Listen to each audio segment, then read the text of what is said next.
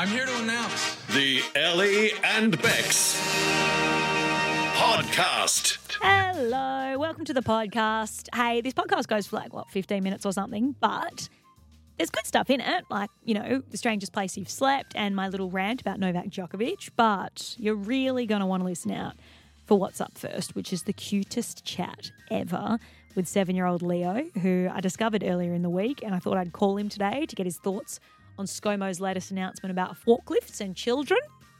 So stick around because that is worth a listen. Ellie and Bex. 91.9 CFM. And you may have seen memes floating around left, right and centre today on the internet of children driving forklifts. And that's because ScoMo has come out and said he's going to be urging state leaders to lower the age of forklift drivers from 18 to essentially the age of a child to help with the shortage in workers in supply chain industries. I mean, the logic seems completely flawed, but let's test out his theory, right? I thought I'd get a couple of kids on to give them a bit of a job interview, see if they're ready to drive a forklift. So first cab off the rank is 7-year-old Leo from Buderim. Hello, Leo. Welcome to today's job interview. Can I kick things off by asking, are you ready to join the Australian workforce? Is that something you're interested in? I would like to. You would like to? You want to start earning some money, earn some bread for the family?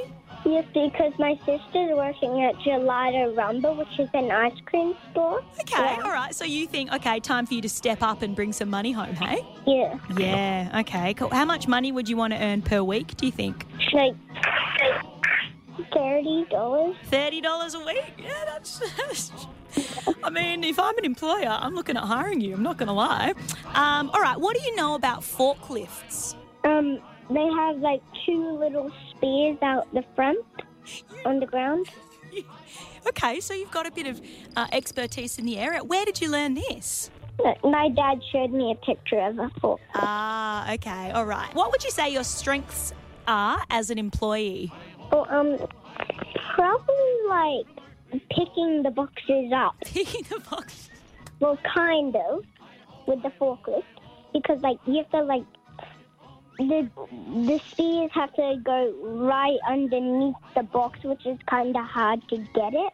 That is like that? True. That is so true. But you know what? You can learn it, 100%. You can learn anything. You can learn anything. That is so true. What do you think your weaknesses would be at forklift driving? Probably delivering it to the right house. Delivering it to the right house. But you could drive the I don't know forklift. where the houses are. Yeah, you don't know where the houses are. That's so true. I mean, you could drive the forklift down the street, no worries though, right? Yeah. Yeah. Would you stop at red lights? Yeah. Yeah. Okay, well, that's good. And what does green mean when you get to the lights? Go. Okay. And what if you drop the boxes off the forklift in the middle of the intersection while you're driving? I just leave them there and then you turn and then go back and pick it up. Wow, Leo, you have answered all these interview questions very well, my friend. And as a result, I'm going to send your details straight to Scott Morrison. And I think you're going to get hired as a forklift driver. How does that sound? You're going to earn the $30 a week that you wanted. Okay. Okay, cool. ScoMo, it is as easy as that. What you doing, bud? Ellie and Bex. 91.9 CFM. Where is the strangest place that you've slept? Now, the reason I'm asking this is because a friend of mine is a doctor and she's been doing night shifts lately, which, is very taxing, and the hospitals are pretty full at the moment.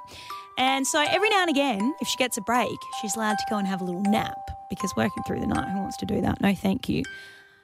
Unfortunately, though, the only place for her to sleep is in, the training room, which has all the mannequins that they do CPR on. So if she wants to go get a bed, then she has to hop into bed with the mannequin. And I was like, well, there you go. You're getting a bit of a cuddle, bit of a free spoon for the night. Why not? But it is one of the stranger places that she's ever slept. And you know what? I've slept in a few strange places myself. I may or may not have used a rolled up newspaper as a pillow at my parents' dining room table one night after a night out with friends. Got home just exhausted, very exhausted from chatting too much all night. Had a little nap on the note newspaper. So give me a call right now if you've slept in a strange place.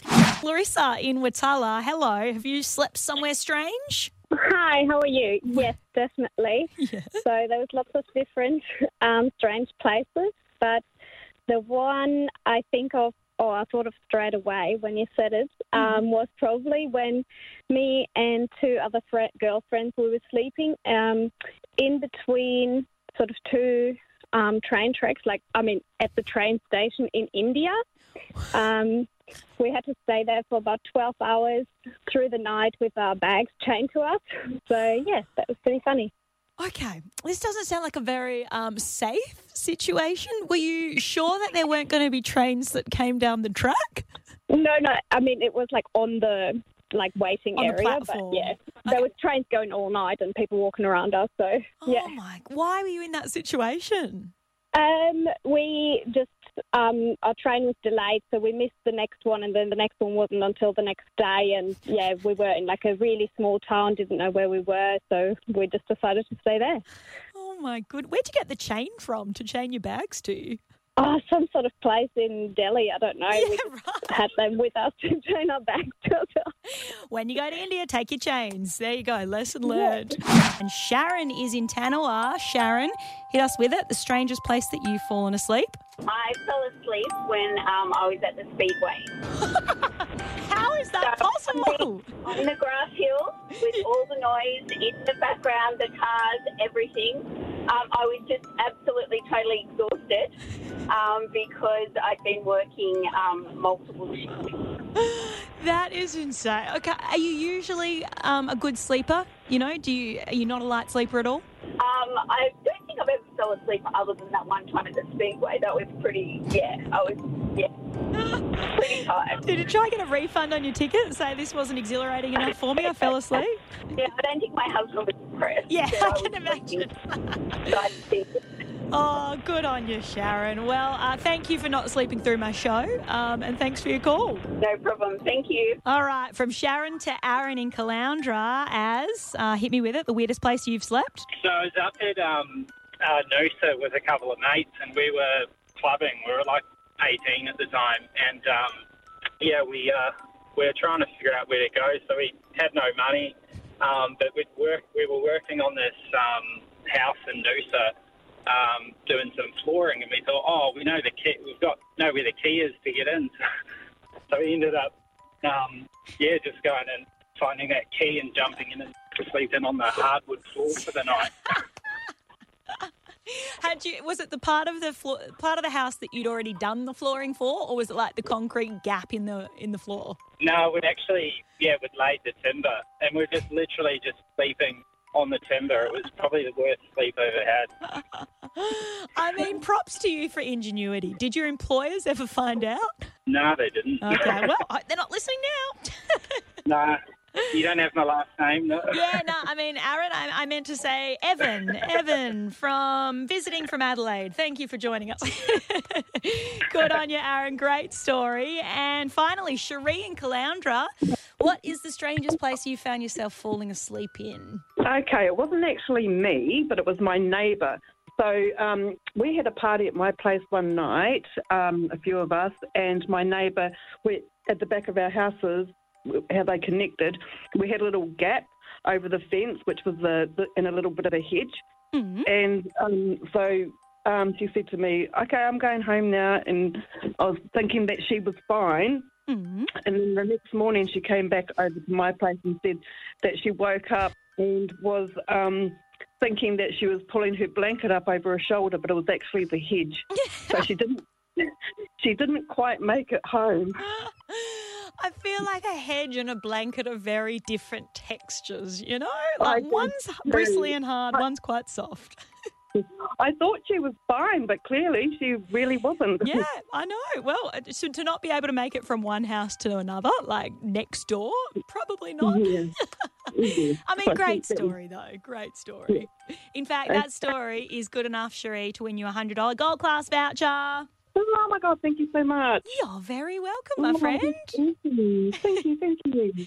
Ellie and Bex. 91.9 CFM. Hey, you know how all we've heard in the news for the last couple of weeks is how Djokovic has to Well, the saga continues. Now, apparently, he wants to sue the Australian government for upwards of $6 million for damages. I mean, to be fair, he's lost out on a lot of money by having to leave, because he probably would have won the Australian Open, which is like millions of dollars in prize money. But get your vax, bro. That's all you had to do. And the federal government have released their say on it, saying basically, look, he was too influential. He was going to influence too many people against what we're trying to do with vaccinations, so that's why he had to go. So bye-bye, Djokovic.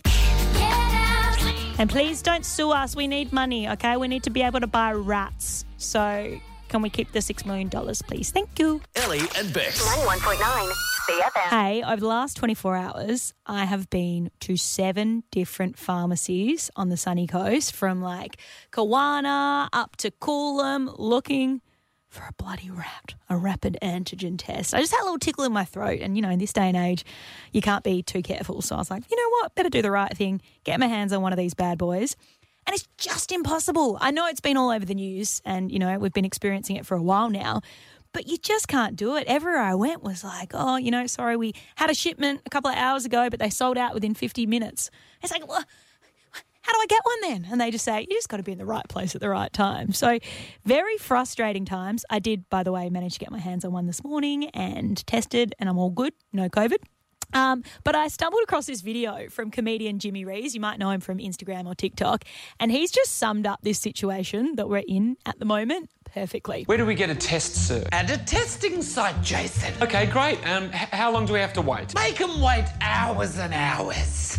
Wait, what? But you can also do a test at home, Jason. Oh, phew. What are we going to call them? Rats. Rats. Rats. Right, rats it is. Are they easy? Yep. How long do they take? Please don't say hours and hours. No, Jason. They take 15 minutes. Oh, amazing. And where do you get them from? Nowhere.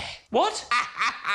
He has hit the nail on the head there. There is nowhere to get him. So good luck, Sunny Coast, if you're in the same boat. And hey, let me know if you know where I can find some. Ellie and Bex. 91.9 CFM.